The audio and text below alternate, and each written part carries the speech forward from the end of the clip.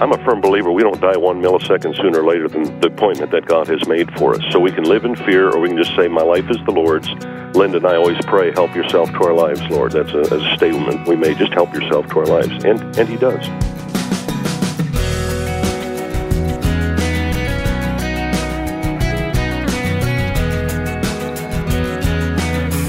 Welcome to First Person and today's guest conversation with Christian contemporary music pioneer Dallas Holm.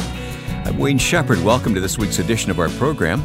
You'll hear our interview with Dallas in just a moment and learn how God is using his life and ministry today.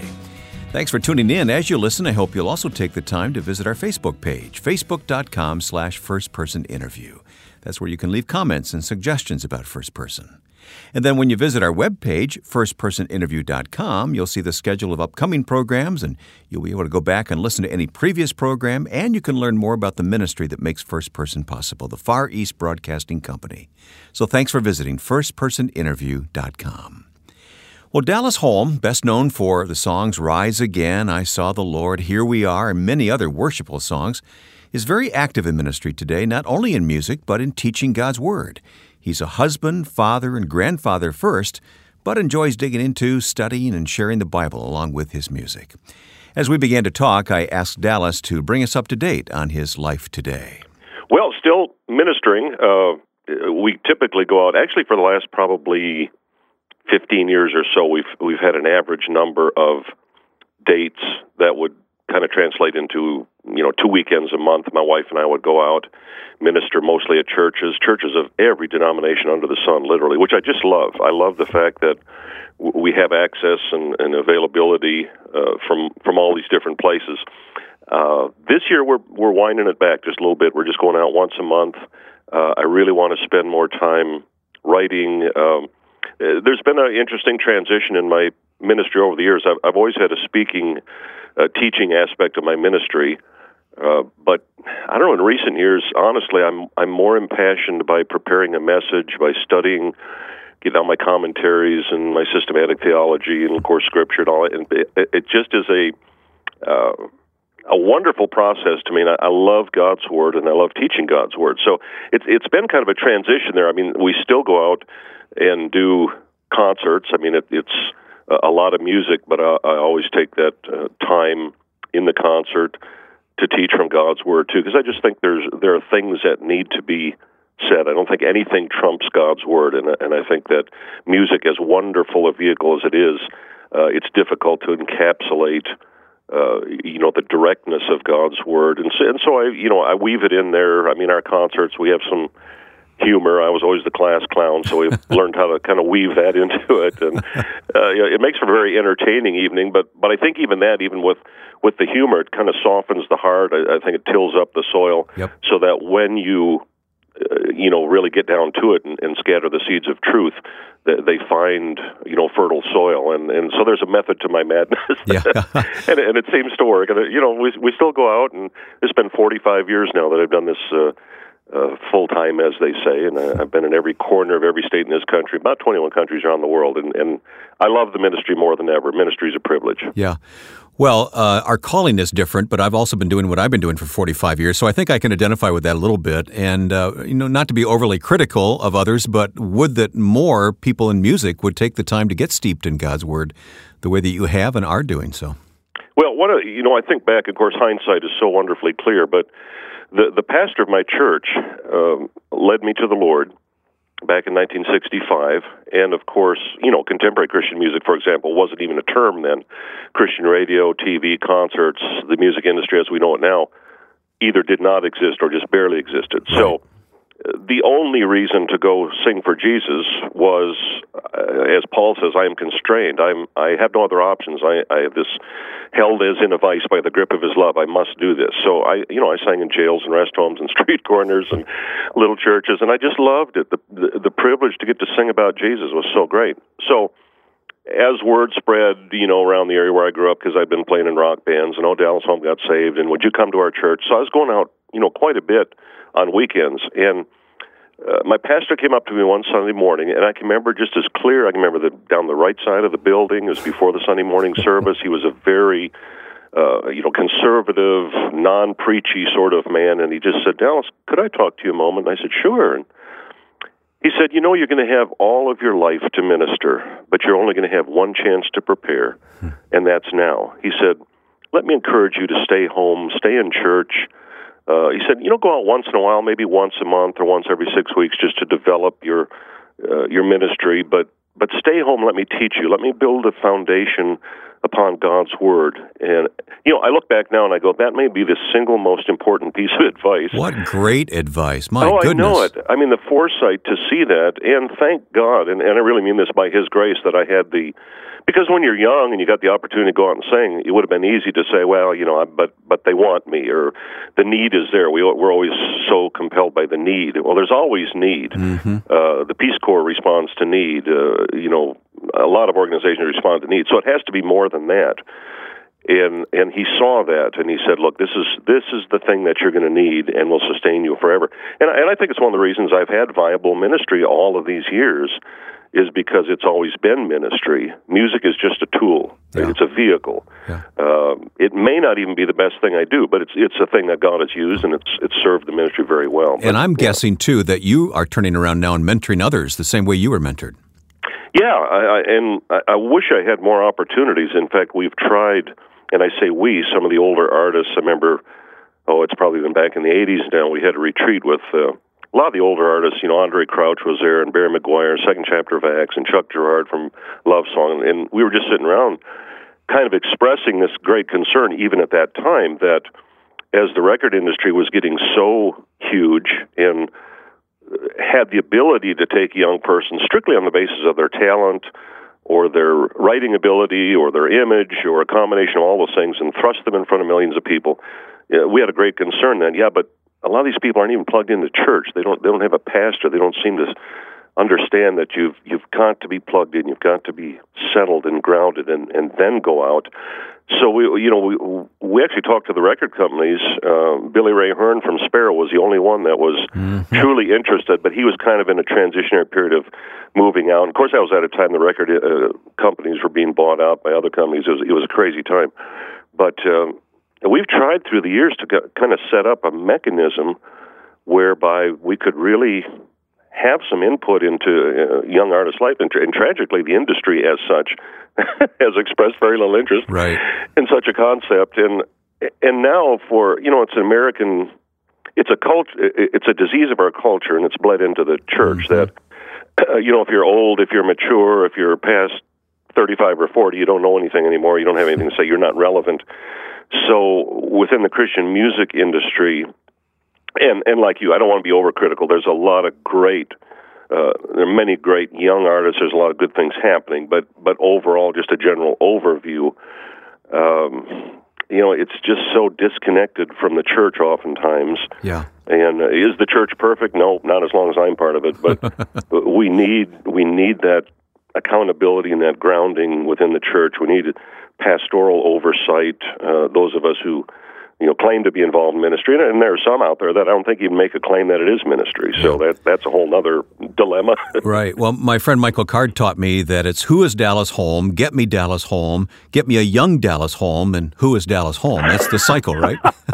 It really is. And by the way, I've had the privilege of the last, I think, 3 or 4 years now, doing a cruise, an Alaskan cruise, with Michael Card. All right, I've known of him for years, but that's the first we've got to spend time together. I've seen the photos of you guys yucking it up together. So I love him so, and yeah, he's one of those, I guess rare exceptions, kind of the same thing that, in fact, we've had some conversations because he's been kind of going down that road longer than I have, where he said, the music's almost this kind of unnecessary obstacle in his life that, okay, he wrote these songs and people want to hear them, but it's like, but let's get to God's word. Yeah. I don't think I'm there yet. Michael is a true scholar, very deep, and that's how God has used him and gifted him. But it's that same thing. I think it's at least an understanding.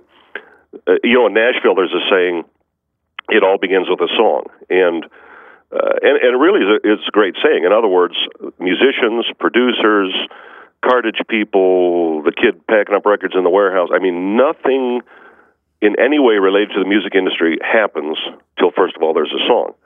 Well, the same thing is true in ministry. It all starts with the Word. Would be my premise. That if we could just get an understanding that God's Word is at the foundation of it all. That doesn't mean in our writing. I've never felt like every song has to quote John 3:16 or sing about the blood or the cross. But in the overall body of our presentation, we must point to the cross. Because that's the only message. That's the only message in all of eternity that can save a soul, that can make that eternal transformation in a life. And I just assess the scope of some artists' presentation they're writing, and it's never even mentioned. It's like they don't even want to go there. And of course, it's not just music. I mean, that's a dilemma in the church in America. Yes, now we've got major mega churches that will not reference the blood, will not talk about sin, will not go anywhere near anything that Scripture is very bold to speak about. And so it's become a serious, serious problem. So now we used to feel like as ministers we were kind of, and we are, we're battling the enemy. We're wrestling against not flesh and blood, but principalities and power. But now there's a sense of we're battling against ourselves. We're fighting an uphill battle against our own in churches that have perverted the gospel and mistrained their people. So now when you come in with, orthodox theology, where sound doctrine, they're almost at odds with you. It's like, oh, well, I don't believe that. Like, well, the Bible does. Well, let's look here and see what the Bible says. And there's almost an attitude sometimes. Well, no, we don't do that anymore. So it's an interesting day. I've lived long enough to appreciate the journey of it all. Coming up in the second half of our conversation, we'll continue talking with contemporary Christian music pioneer Dallas Holm. This is Ed Cannon, president of the Far East Broadcasting Company. FEBC partners with First Person to bring these interviews to you each week because we never tire of hearing how God moves on the hearts of people to accomplish His purpose. Whether in the hard-to-reach places of the world or right here at home, we serve a living God who leads men and women to do great things for Him. Learn more about FEBC at firstpersoninterview.com. Click on the FEBC banner. My first-person guest today is Dallas Holm. Dallas is one of those people that many consider an icon in early Christian music, contemporary Christian music, but Dallas says of himself that through God's grace, I've been a part of the Christian music ministry for a long time. I know you're uncomfortable with those labels, Dallas, but thank you for taking the time to talk today and get acquainted. I want to talk to you personally. Tell me about your family and what God is teaching you now. Well, I've been married. We just celebrated, my wife and I, our 45th wedding anniversary last December. We have 2 children. Our daughter, who is 40, been married now for, be 17 years this summer. And they have 4 children, our 4 grandkids. Wait, Dallas Holm is a grandpa? Yes.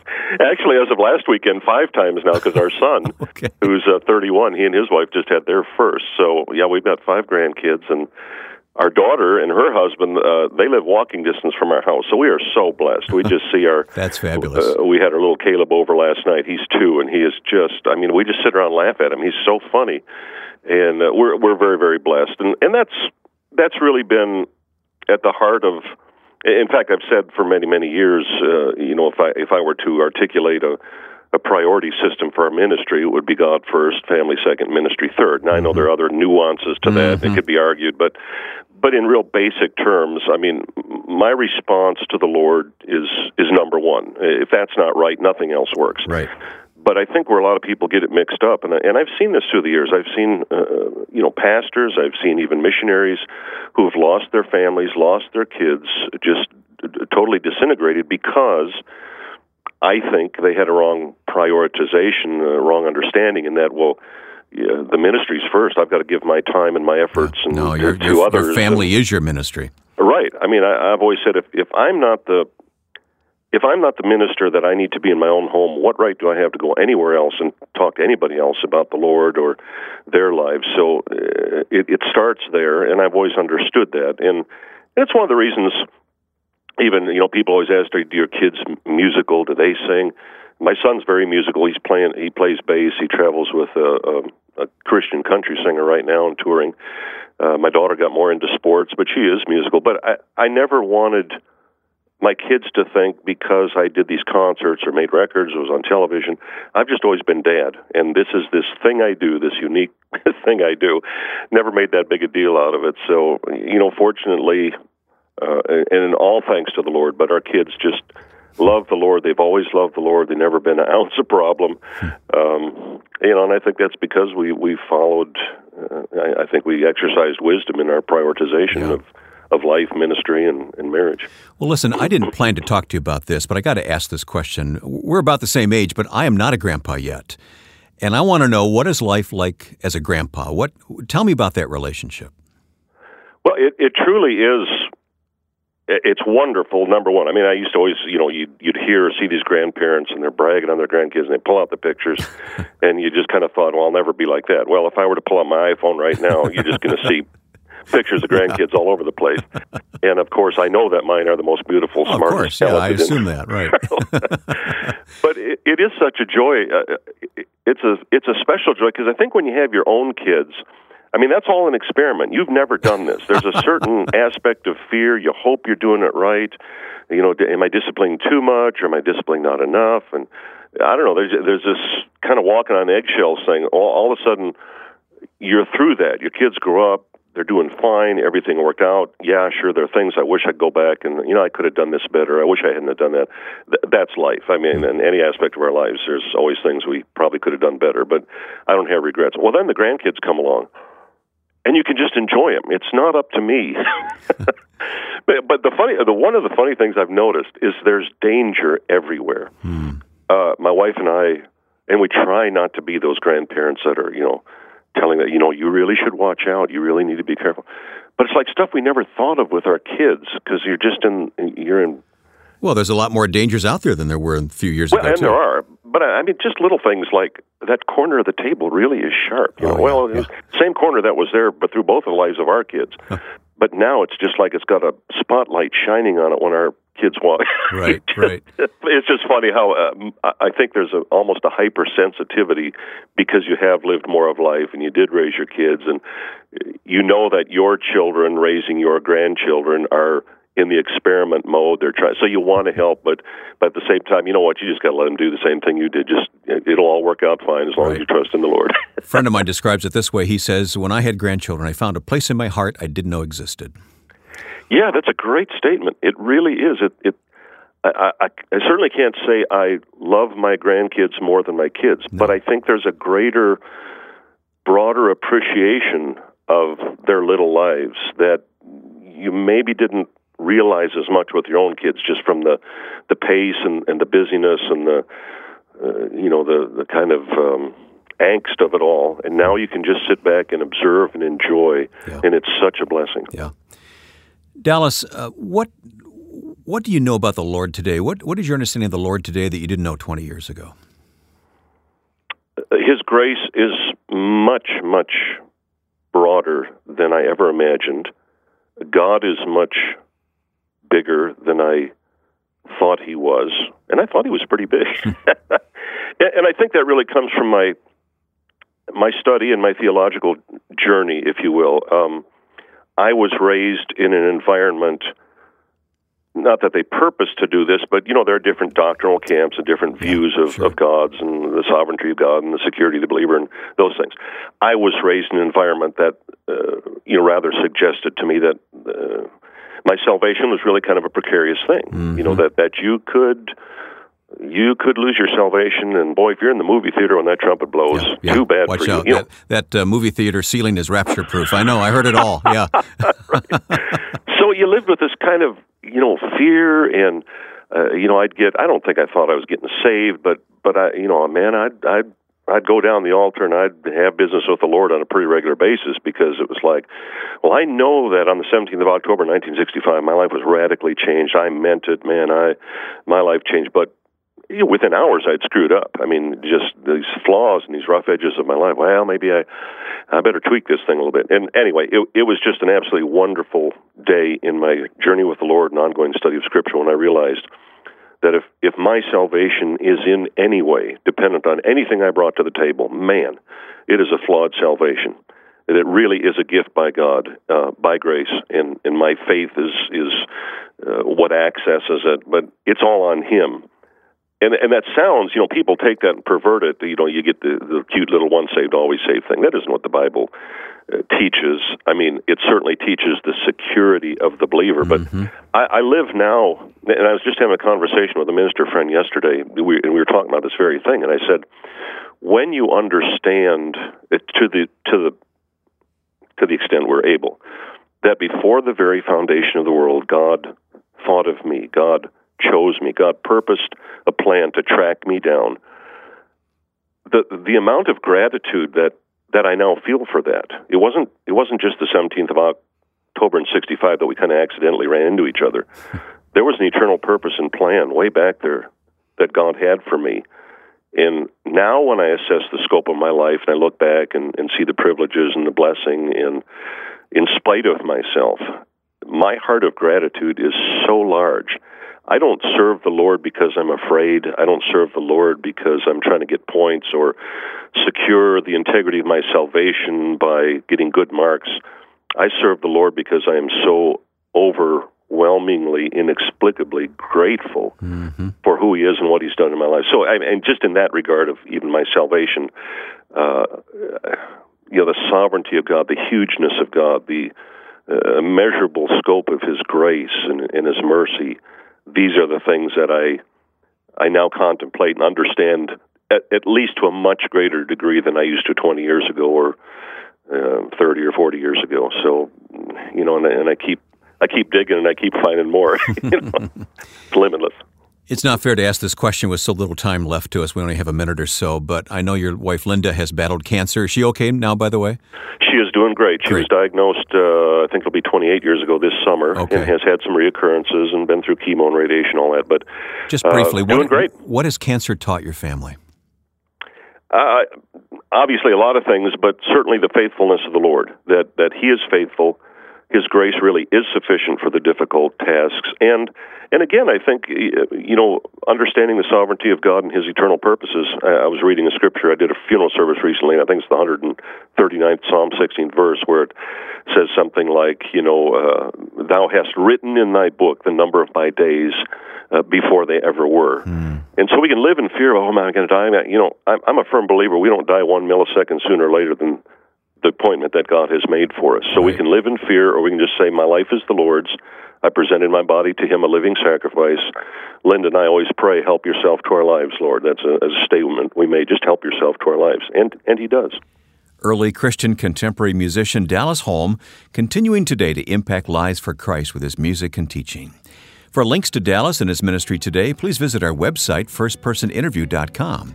You can follow those links to learn more about his God-given calling today. Also, if you missed any portion of today's program, it's archived for your convenience online at firstpersoninterview.com. And then if you'd like to see who's scheduled to talk with us over the next few weeks, that information is also there on the website. Have you visited and liked our Facebook page yet? We'd love to have you stop by facebook.com/firstpersoninterview and learn more about us and leave a comment if you'd like. That's facebook.com/firstpersoninterview. This program is also released as a podcast, and you can listen to and subscribe to it through iTunes or with your favorite mobile podcast app on your smartphone. My thanks to the Far East Broadcasting Company for their support of this weekly program. FEBC broadcasts the gospel in nearly 50 countries of the world, and for more, please visit firstpersoninterview.com and click on the banner for FEBC. Now, with thanks to my friend and producer Joe Carlson, I'm Wayne Shepherd. Join us next time for First Person.